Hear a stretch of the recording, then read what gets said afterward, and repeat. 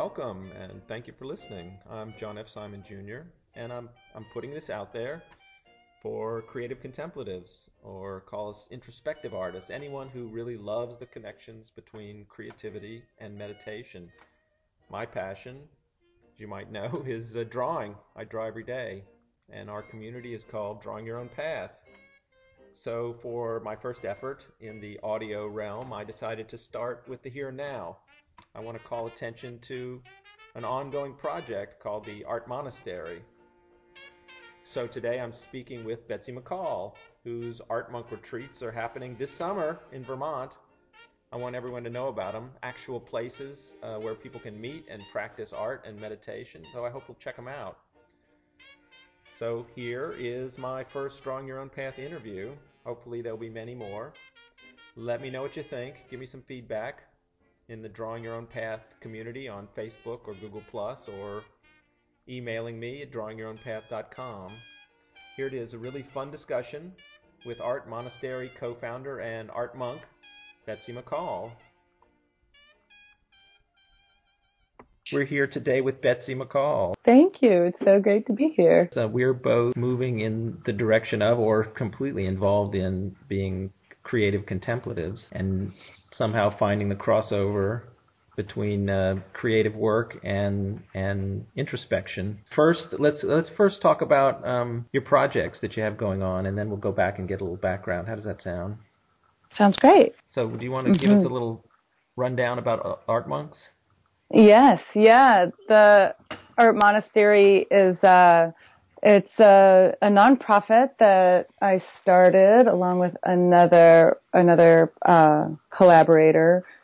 We started it in late 2007, early 2008, and for the first many years of the project, it was located almost entirely in Italy.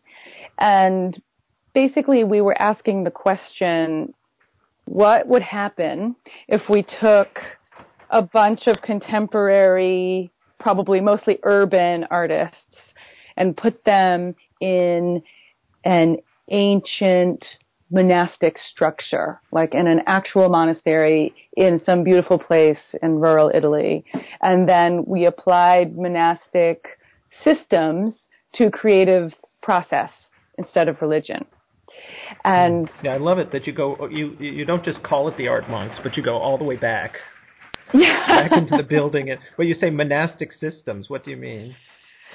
I think the most maybe fundamental system is a rigorous daily schedule, having a structure, like a temporal structure, but also the physical architecture and monastic systems like working with silence, community living, being in nature, growing your own food, those kinds of things. Right, and there's an emphasis on introspection. Yes, yeah. With the Art Monastery we have a Venn diagram of the three main pillars of the project, which are contemplation, creativity, and community. Oh, beautiful. Yeah, so we have different programs that explore different parts of those to different extents. Yeah, can we go through? Can we talk about each one? Yeah, absolutely. What's the focus in contemplation, for instance? Is there a particular school of thought, or does everybody pick their own? We have experimented with different things. It is a secular organization, so we steer away from identifying with any one particular religion. Although, that said, the entire team of core art monks are all Buddhists. Okay. So there's definitely a strong Buddhist influence. That's where all of our training comes from. But the program that goes the most deeply into contemplation is the ArtMonk retreat. So that's a 1-week silent meditation retreat inspired by Vipassana retreats, where we aim to explore the connection between contemplation and creativity, and stillness and silence, and how when you go really deeply into silence and stillness, you can kind of shine the light toward where is creativity coming from and how can we open to it even more to receive it, really. Beautiful. Yeah. Love that. We've been exploring this, especially in the last year. We've been really working with the idea of hosting the muse. I like that. Yeah. Which is, I think it's sort of ironic, but I find it really empowering to think about creativity as something that's outside of myself. Mm-hmm. You think of it as like, okay, it's out there and we need to open to it to receive it. Then we release ourselves from the pressure of, I have to come up with a good idea. I made this terrible drawing. Exactly. I have to play. I love that. It's really freeing, and I think it really helps get things good. moving. That moves into the creativity part of the Venn diagram. Are there particular practices, or does everybody bring their own practice as far as what? I'm assuming when people go on to the ArtMonk retreats that there's a lot of individual time, and people are doing creative work in that individual time. Do people choose what to do? Is there any collaboration? We've experimented with different things. Most of the work that people do on the ArtMonk retreat is individual. We also do some collaboration, but we try to keep talking to a minimum. There does wind up being a little bit of verbal communication, but we'll do things like we'll do a kind of guided musical improvisation. Or sometimes we do movement improvisations, but it's mostly focused on solo work.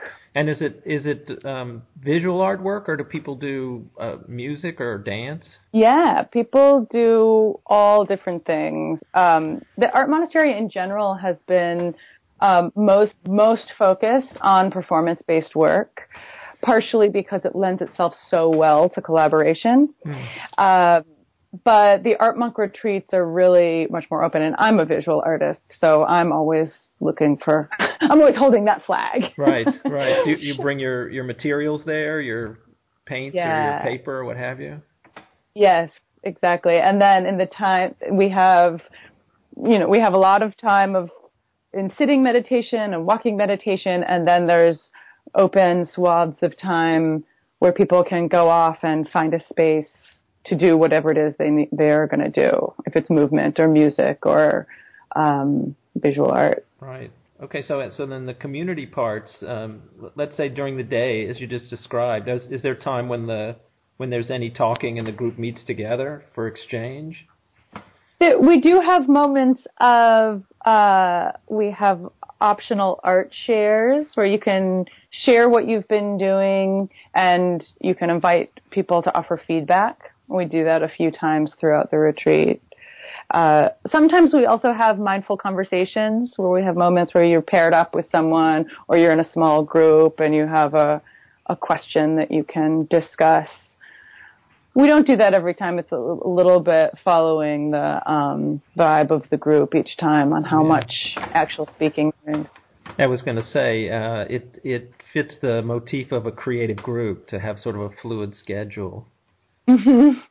Yeah. Well, many times, we try to I always have this urge to sort of create a structure that then we can repeat and do it and it'll be, figured out each time, but it doesn't work out. It's a sort of improvisation on the structure at some point, I suppose. Exactly. In fact, we've even called it improvipassana. I love that. Improvipassana. So how long does a retreat typically last? The ArtMonk retreats are usually a week. Somewhere they vary between 6 and 10 days. Okay. And there's one coming up soon. There is one June 11th to 17th, and then there's another one September 10th to 16th. And where are the locations of these? We are currently located, both of those will be in our Vermont location, which is Springfield, Vermont, southern Vermont. It's a few hours from Boston and a few hours from New York and a few hours from Montreal. It's this beautiful 6-acre little piece of land right on the Connecticut River. And it's a 5-bedroom farmhouse, so it's got this real homey feel. People have the option to stay in tents. We do almost all of our meditating sitting outside under this ancient pear tree, looking at the river. Mm-hmm. Yeah, that's nice. And I suppose the meals, everyone chips in or everyone cooks together? Mm-hmm. Yeah, we have actually pretty much all of the Art Monastery programs. We have everyone cooks and cleans at least a little. Right. So we found that it changes everything when everybody's cooking and cleaning together, even if you're doing it in silence. Right. So yeah, exactly. Sounds like the monastery again. Yeah, exactly. Exactly, yeah. And so what are the different locations that you've used besides the Vermont location? We've run the majority of the ArtMonk retreats we've run in California. We've done some in Southern California at the Integratron, this really interesting structure in the Mojave Desert. And we've done some in Bolinas, just north of San Francisco. And we've done some in Colorado, in Boulder, Colorado. And most of the time, pretty much all the time actually, we like to use these kind of alternative structures, like homes that have access to nature or these unusual places where people can be really feeling like they're living together as opposed to in a more traditional retreat setting where everyone has their own room. Yeah. So beautiful. So if people are interested, they can go to a website. Is there an ArtMonk website or a Facebook page? Yes. There's artmonastery.org is the Art Monastery website. And you can find the ArtMonk retreats listed on the front page. So you can click from there. And then we're also on Facebook, facebook.com/ArtMonastery. You can find the listing for the ArtMonk retreat event there. Yeah, I remember how excited I was when I was working with Buddhist Geeks, and I maybe Nathan or somebody joined, and I found out there's an Art Monastery because I was trying to move my creative practice into more of a contemplative practice, and I didn't realize that there would be others out there seeing the same connections that I saw. So it's been very exciting to get to meet you and to learn about the Art Monastery for sure. I feel the same way. I feel both that it's surprising that there aren't more. Why aren't there hundreds of Art Monasteries out there? And also it's so thrilling to meet kindred spirits. It's true, and I do think that, and I think if we continue to practice and explore it, we'll bring others in, because there are people that find out about it from the art side that want to know more about where their creative source is, as you pointed out, and there are a lot of people on the contemplative side who are looking for an alternate path to just sitting. You know, the physical. That's what I find is the physical involvement helps a lot of people who are not so enamored of sort of just sitting still. And there's just some kind of energy. We should talk about that a little bit, but let me do your background. But I'd say that's just some kind of energy that needs to move, you know, that creative energy just needs to move, that sometimes doesn't move in sitting. Absolutely. Sometimes it all stays in the head. Okay, so let's go back. We sort of covered the business basis, but let's talk about Betsy, and where you came from, who you are, what your interests were, what your life was like. Oh, great. Yeah. Well, I grew up in Buffalo, New York, and I went to Yale for undergrad and studied art. And then I moved out to San Francisco, where both of my sisters were living, and I was an animator. And then I started a knitting business. I've done just all different things. Right.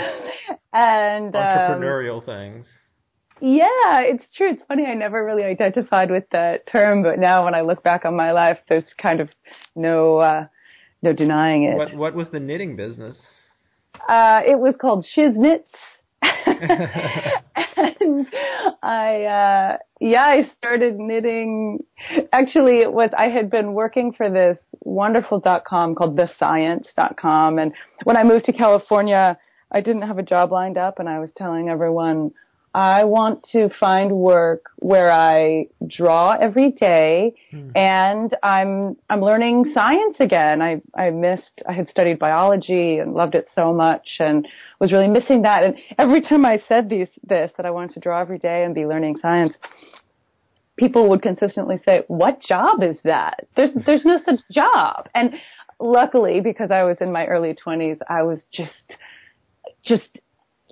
undistractable. Right, I just said, like, no, this is what will happen. And wow, the power of that kind of belief. I kind of wish I could get back to that kind of a certain naivete. But I arrived in California and moved into a warehouse in Oakland with a bunch of crazy artists. And one of them was about to move to New York, and he was an animator at thescience.com, which was teaching. It was online interactive educational games. So he left, and I basically replaced him at that company, and it was wonderful. And then eventually it closed. And I was so sad when it closed because it really had felt like my dream job that I couldn't do anything. I couldn't draw. I couldn't apply for new jobs. All I could do was knit. So I knit and knit and knit. And I was making up patterns. And I wasn't at that time even all that experienced as a knitter, but I was just experimenting. And then a friend of mine was organizing a fundraiser to benefit a children's writing workshop. And he convinced me to set up a table and sell the things that I had already knitted, and then donate some portion of the proceeds to the fundraiser. And I was really resistant, but he pressed me to do it. And then that night was just unbelievable. It was incredibly well attended. And from the moment the doors opened, people came in, and shop owners would come in and say, "Oh, these are really interesting. Do you have a wholesale price sheet?" And I would say, "Oh, I'm all out of wholesale price sheets." Mental note: make wholesale price sheets. Right, and make wholesale inventory. Right, yeah, exactly. So the business sort of started itself that night. I just started selling to shops, and that went on from there. And I became a little bit of a knitting celebrity. I was on some knitting television shows. Nice. And that was fun. And I was in some knitting pattern books. And then I thought to myself at some point, gosh, what has happened? I've gotten so far away from drawing and being an artist, which had been clear to me that that's what I wanted ever since I was a little kid. So it's funny about that pull, right?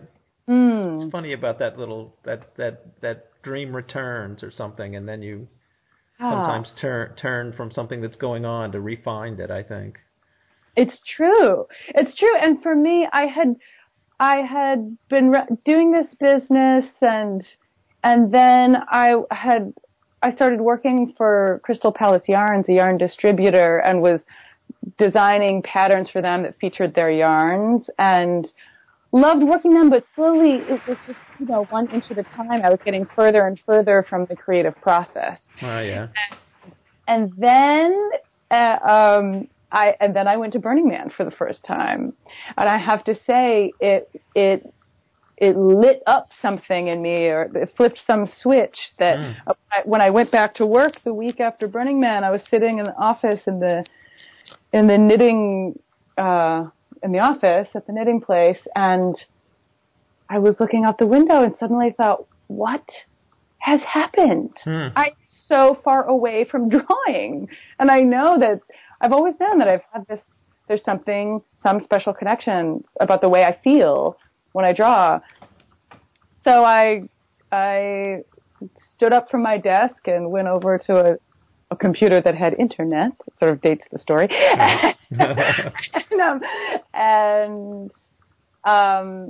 And basically applied to go to grad school. So I eventually went to San Francisco Art Institute to get my MFA. And then while I was there, the next year, I went back to Burning Man, and that is where I met Christopher Fueling, who was the other founder of the Art Monastery. And it was at Burning Man that we started having this conversation about what would happen if you put a bunch of artists in a monastery. Well, when you look at a graduate school layout, usually the studios, they're all little cells, things like that. Like artists, they tend to cluster and yet keep separate at the same time. Yeah. You'll find artists in the same sort of neighborhoods and occupying a building, but everybody in their own little space. So there's something in the nature of the creative person that needs a community, but also needs a lot of alone time, don't you think? Yes, absolutely. I think it's funny, particularly for painters and for visual artists, there's this idea of the lone painter or the solo artist. And I think that can be confusing for people if we really identify like, oh no, I need to be alone so that I can work and I need to be uninterrupted. But the fact is that the Sangha, having a group of people who get it and can look at your work and offer real critical feedback and can just commiserate or even just be together and know that there's not the question of the room of, why don't you have a real job or who are you that you're, what is that? Or what you're doing is important, or or the areas you're exploring haven't been seen, or so-and-so went this far, you could go in that direction. Yeah, exactly. The importance of community in creative practice and in spiritual practice is so, I feel like that's continually unfolding for me, the impact of really having it's so amazing that you're doing so much work in community. I think that's what's you're filling that part of the Venn diagram for me as I see it, or pointing out its existence for me, because certainly I've been like in my head in the creativity for so long.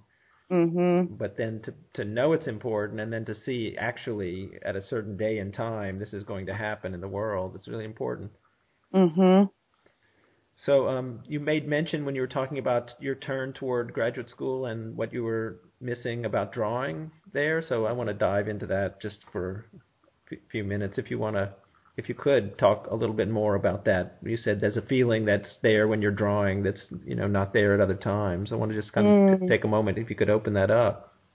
Yeah, I remember I must have been maybe 6 or 7 years old, and I remember being in the family room and drawing with crayons, doing a drawing of a squirrel. And I had somehow gone somewhere while I was drawing. And I remember a moment of kind of pulling back and seeing the drawing and sort of seeing myself drawing and feeling the waxiness on the paper. And I remember a little kind of bell dinging and thinking, this is important, or this is special somehow. This is special to me. Not that this is that other people don't do this, but that this is something to notice. And as an adult, I have gotten really involved in large-scale, labor-intensive, detail-oriented, pattern-based work, which maybe the easiest way to say is that it's meditative, but I always feel like that doesn't quite encapsulate it, because when I'm working in this way, when I'm able to sort of tap in, then I feel like the drawing or the painting is leading me and I'm following, and that feeling it's freeing and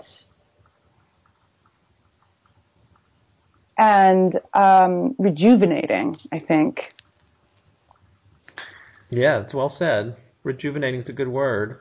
Because you leave it with more energy than you brought when you came in, right? Yeah. You feel alive, and for me, a good work when I see it on the wall is one that gives me back more energy for looking at it than the effort to look. Mm-hmm. That it lifts you somehow. Yes. I think that's true. Yeah. Is that spirit? Is that what you're getting when you are in samadhi, when you're in deep meditation? Do you think? I do. I think it's a connection with something. I do think it's a connection that's something outside of myself, and that is, I think it's helpful to think of it as separate, although, how separate is anything? Yeah, exactly. No, I Not get that. very. You could say it's part of you that extends beyond the body, something like that. Yes. Yeah. And I think that's part of why it's rejuvenating, is this sense of a kind of energy or spirit or source that's flowing through my physical being, my energetic being, and it's lighting up as it goes through. There's something about part of the reason I was so excited reading your book was reading your exercises about watching your hand as you're drawing and really just let your hand do it. And that's not how I had been thinking of it, but it was so exciting for me because it resonated so deeply, and it felt like a really different way of arriving at it. Yeah, what you were just describing about when you're deep in the flow, the drawing reveals itself rather than you directing. And so I say, like, watch the robot hand and see what it does. Right. Like it's going to tell you a story. It's gonna. I'm drawing a lot of times to discover, not to dictate. I'm not there to say what I see or to make a statement. I'm there to discover what it is that needs to come out. So that's very similar. It's very interesting how similar. Yes. That reminds me so much of how much I struggled in my earlier paintings in feeling like, the right process, like the proper way to approach a work is to have an idea, have a message, and then execute manifest the work that creates it. And that always felt, every time I started that way, I would make these really stilted, superficial pieces, and it was super frustrating to me. And it wasn't until my late 20s, early 30s that I finally really gave myself permission to just work, to say, oh gosh, I have this image. I also do video work, and to say, I have this image of being underwater and looking up at the surface and seeing the sun coming through the water, and I just need to make that shot. Right. And to let it be, to have no idea what the piece is actually about, but to just go make that shot, and then of course that shot turns out differently than what I was picturing, and then I get a different shot, and then that leads to the next thing. And then eventually I sort of look back at the work and say, oh, that's what it's about. Yeah, that's the moment. That moment. That's a really important moment to blow up, which is that you're working, maybe you even have a plan, and then you make that shot, and then it isn't the shot you thought, and then you put it together. Something eventually comes through that is a message or an idea or some insight that was really driving it to sort of at a lower level, driving it and bringing up that image in the beginning that finally gets revealed. That's an experience you've had, I think. Yes. Yeah. Absolutely. Yeah, I think when you start with a message, you already have collapsed the meaning to that message. You see, so all of the material aspects and all the spontaneous aspects are just in service of that. And then if it doesn't get read exactly right, that leads to frustration. Yeah. Or because you take a position.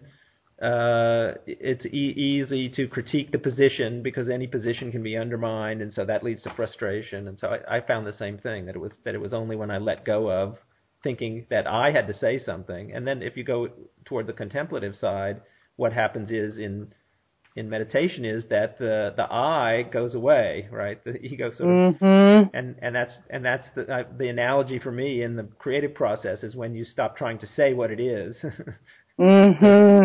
That's the dissolution, and then you just become a spectator, part of the flow, and you watch, and you do what you can, and you get the message, I need the underwater shot, and just go and make it. Yeah, exactly. Yeah, and let it be that you're fed. Again, when you go to the idea of kind of hosting the muse, and the idea that you're fed one little, like the tail, so you have to move toward try to grab that tail, and then maybe you get to see the ox later. Yeah, exactly. So at some point, and then you get to participate in more into it. Yeah, I think the idea that wisdom can be revealed, real meaning and teachings that match up with historical teachings that you hadn't heard before can be taught to you or come into your mind on your own investigation by following an intuitive path. It blows my mind.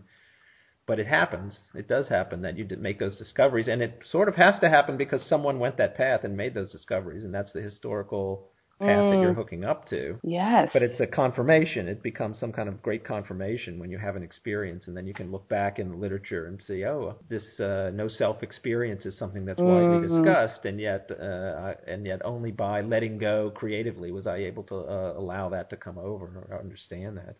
I think that's a great case for, letting go of the inner critic and just following your intuition and making things. And because when I do workshops, that's one of the biggest things that I have to overcome, especially for beginners, is just not judging immediately what your the line your hand makes, and not wondering immediately what it all means, and just it's the physicality. It's like walking meditation. You get into the physicality of the pencil, like you were saying. You felt the wax of the crayon when you drew. That's really important, and there's good evidence to show that when you get involved in the kinesthetic and the visual and more of the sensory input, and you become just put your attention there, that selfing process, that inner critic kind of goes away because you're just in the flow. And the story you told is sort of perfect because it's those moments in childhood that you go back to often because that's the time when you were really free of judgment of what you were doing, and you were really attuned to the world around you. Yeah. And I don't know if you know the story of it's told about the Buddha when he has left being an ascetic in the woods, and he's looking for a new way to begin because he's found the limits of that path, that he goes back to a childhood memory of bliss and joy, and he starts his sort of final trek on that note.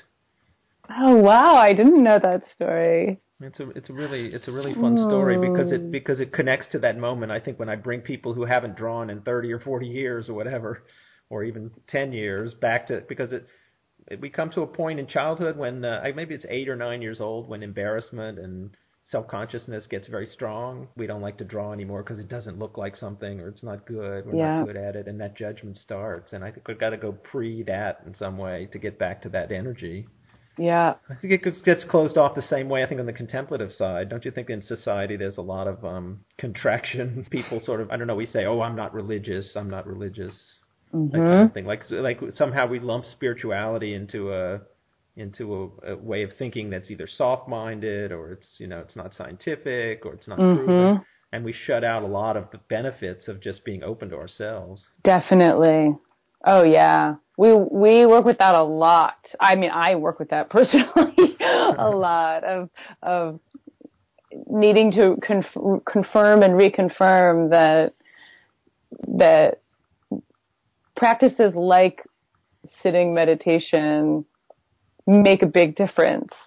And it's tricky because on one hand I resist the idea that the sort of business world orientation toward mindfulness, and the idea of, Google running meditation classes on their campus so that their employees can be more efficient. Yes, exactly. It's like, okay, all right, I don't really want to go there.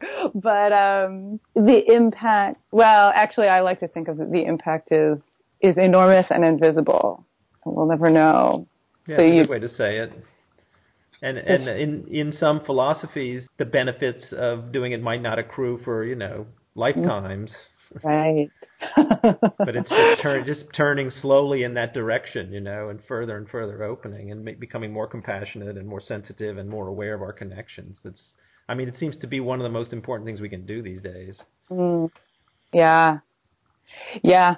It's interesting because I feel like we're edging on the ideas of faith and religion and those kinds of things. And at the Art Monastery, we try to operate in a way that keeps us open to, like, we try to steer away from jargon or things that would feel like, oh, I'm not a Buddhist, I don't want to go there.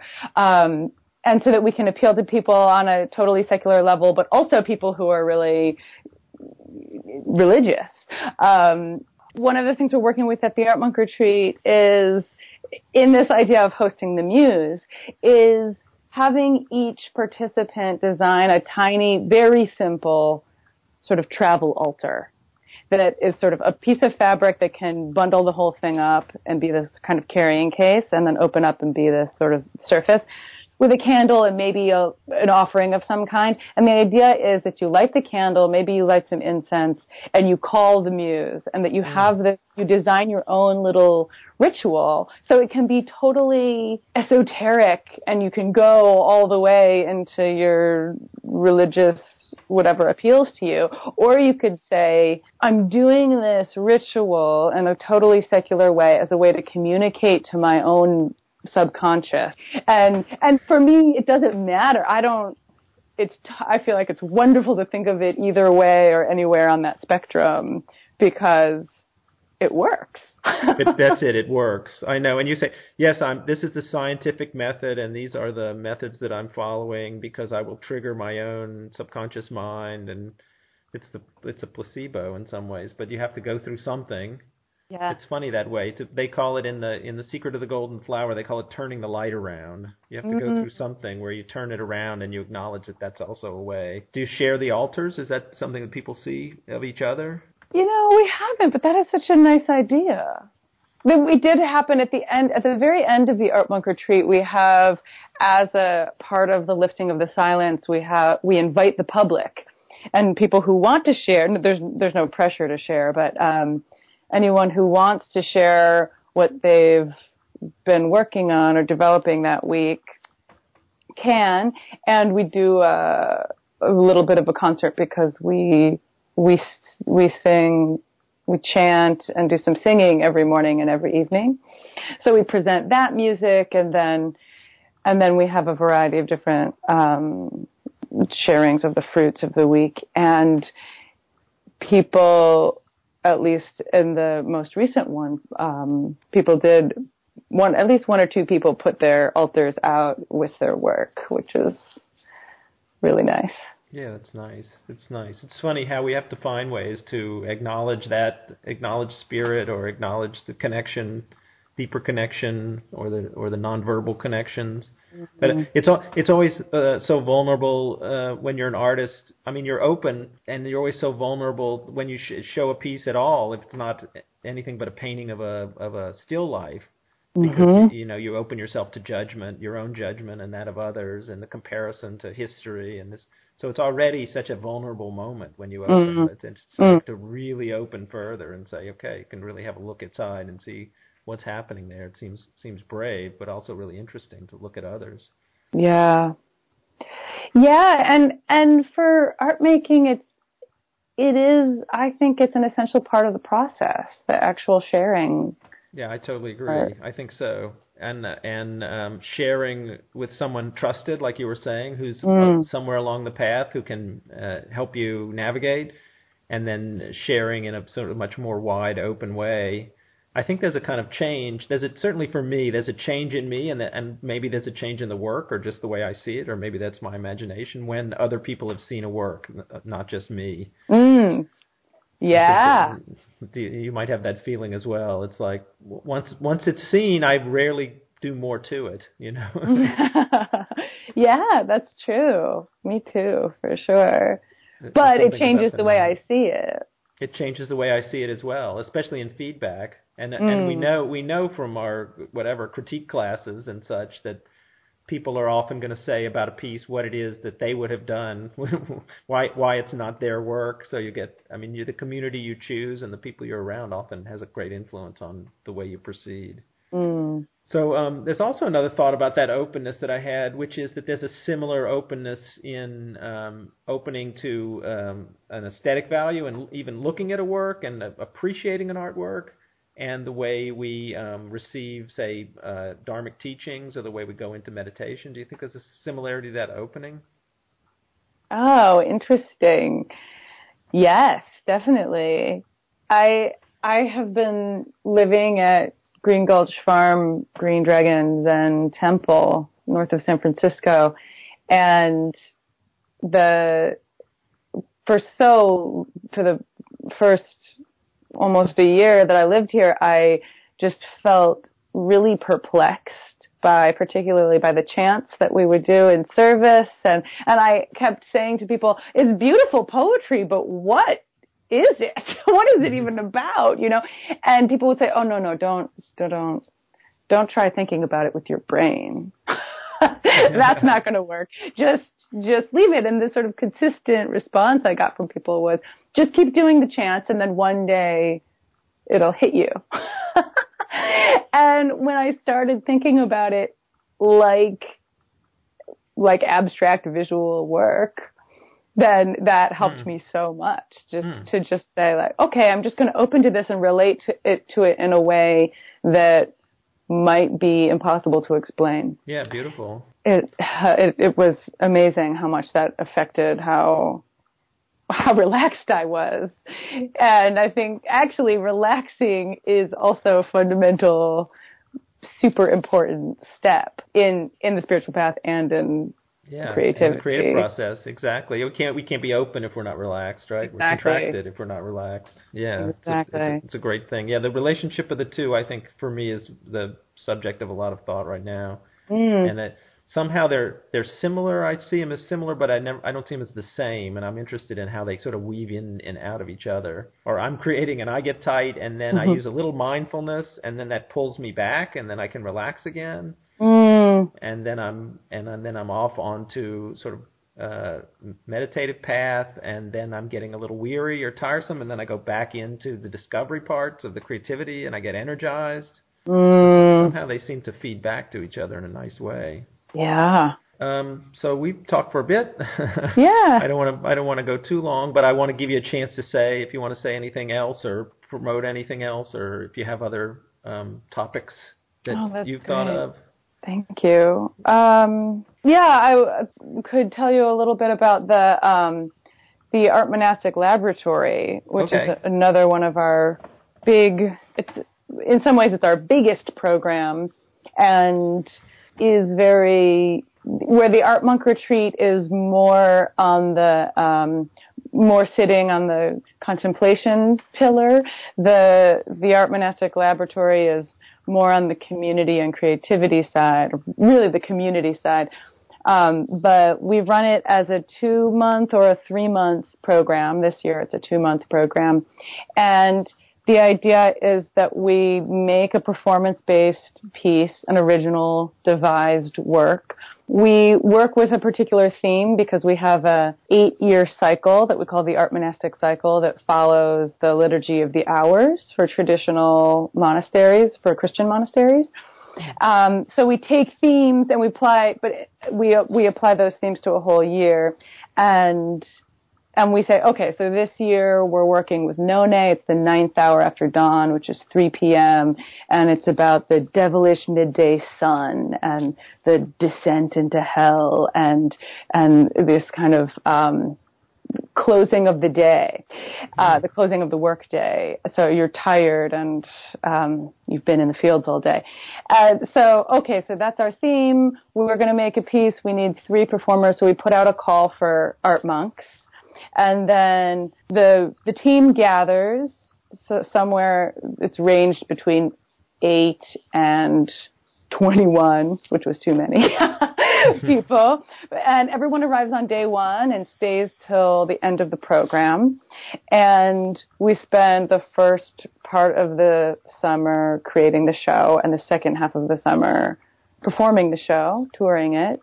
And we spend the whole time living in this sort of art monastic schedule where we get up in the morning, we meditate, we do physical and vocal training together, we have rehearsal, we all cook and clean together, and we just continue. It's a much longer process, and everyone is working toward the same goal. This year we'll also have simultaneous artists in residence, so that artists in residence can come and participate in any part of the schedule that they want to, but they're working on their own work. And we found that to be just so great to have running in tandem, because we have fresh eyes and fresh conversations at dinner, and like a new battery pack. Yeah, exactly. And also it's so great every time someone new comes, they're sort of refresh us on like, oh, it's so beautiful here. Wow, you swim in the river every day. All right. Oh yeah, we do. And Thanks. they make you tell them the whole story of what you're doing, so it gets all back in your mind again. Exactly. Keeps us focused. And when will this one take place? So that one is running June to August, and actually we still have our call for ArtMonks open right now. So we're looking for performers, and we're going to work with themes of Americana. So we're looking for maybe a banjo player. Yeah, the piece will be called Bootstraps, and what else? I'm very excited. We're starting a new idea this year, which is that we're going to do Tangario, which is a ancient Zen practice where newcomers to the monastery would sit in the Tangario. It literally means waiting room or arrival room, but in the stories, in the old Zen stories, which of course I love, the new student or the new monk would arrive and say, please, I want to study here. And they would say, no, go away, we're full. And then the student would inevitably say, no, I'll stay, I'll sit outside the gates, And right. the older monks would come and throw water on them and go away. And eventually, some unknown amount of time later, they would let them in. Or maybe they wouldn't. But so this was the practice of Tangario, is to come and you sit. Nowadays people sit in the zendo, but it's for unmarked periods of time. So you all come in the morning and then you stop for meals. But the idea is that you're just in sitting meditation. You get up to go to the bathroom, you go right back to sitting. And I did this here at Green Gulch. We did 2 days of Tangario, and it was fascinating for me because I've done many meditation retreats, but hadn't sat for 4 hours for a 4-hour session, and I found it, of course, challenging, but really fascinating. Also because you pretty quickly come up on the question, what am I doing here? Do I really want to be doing this? And I love the idea of starting the lab together in silence, and that we would all be sitting and sort of wrestling with our own, because there's also the level of you're wrestling with your own. Can I sit here? Should I pretend that I have to go to the bathroom so I can get up and stretch? Right. And you have to face yourself when you're sitting long together. So we're going to start with a few days. And the whole group is also trying to be admitted to the muse there, something like that, to undertake the work. Yes. Oh, yes. I love that idea. That we're sitting like, here we are, muse. Take us in. We're serious. We want to put this show on. Yeah. Beautiful. I love all the projects. I love all you're doing. I think it's really great, and it's been really great to speak with you. It's so great to speak with you too. Thanks so much for having me. I appreciate your time, and I hope we can continue our dialogue. And I won't keep you longer. I'm really thankful for your time, and let's keep the energy moving between the Drawing Your Own Path and the ArtMonk community. Yes, definitely. So thank you, Betsy. Yes, thank you so much. All right, so that was our interview. Thank you for listening. The lovely background music you're hearing is the wonderful Louis Armstrong and his Hot Fives from 1929, a tune called Muggles with the great Earl Hines on piano. Going back to my roots, my Louisiana roots, to listen to a little jazz. Something that makes me happy. I hope you enjoyed this, and I hope you'll, like me, look forward to some more. Again, let me hear from you through Facebook, Drawing Your Own Path, or writing to me at jfsjr@drawingyourownpath.com, or just go to drawingyourownpath.com website. You'll find it all there. Thank you once again, and hope to interact with you online and draw together on our Tuesday night drawing bee. Please take care.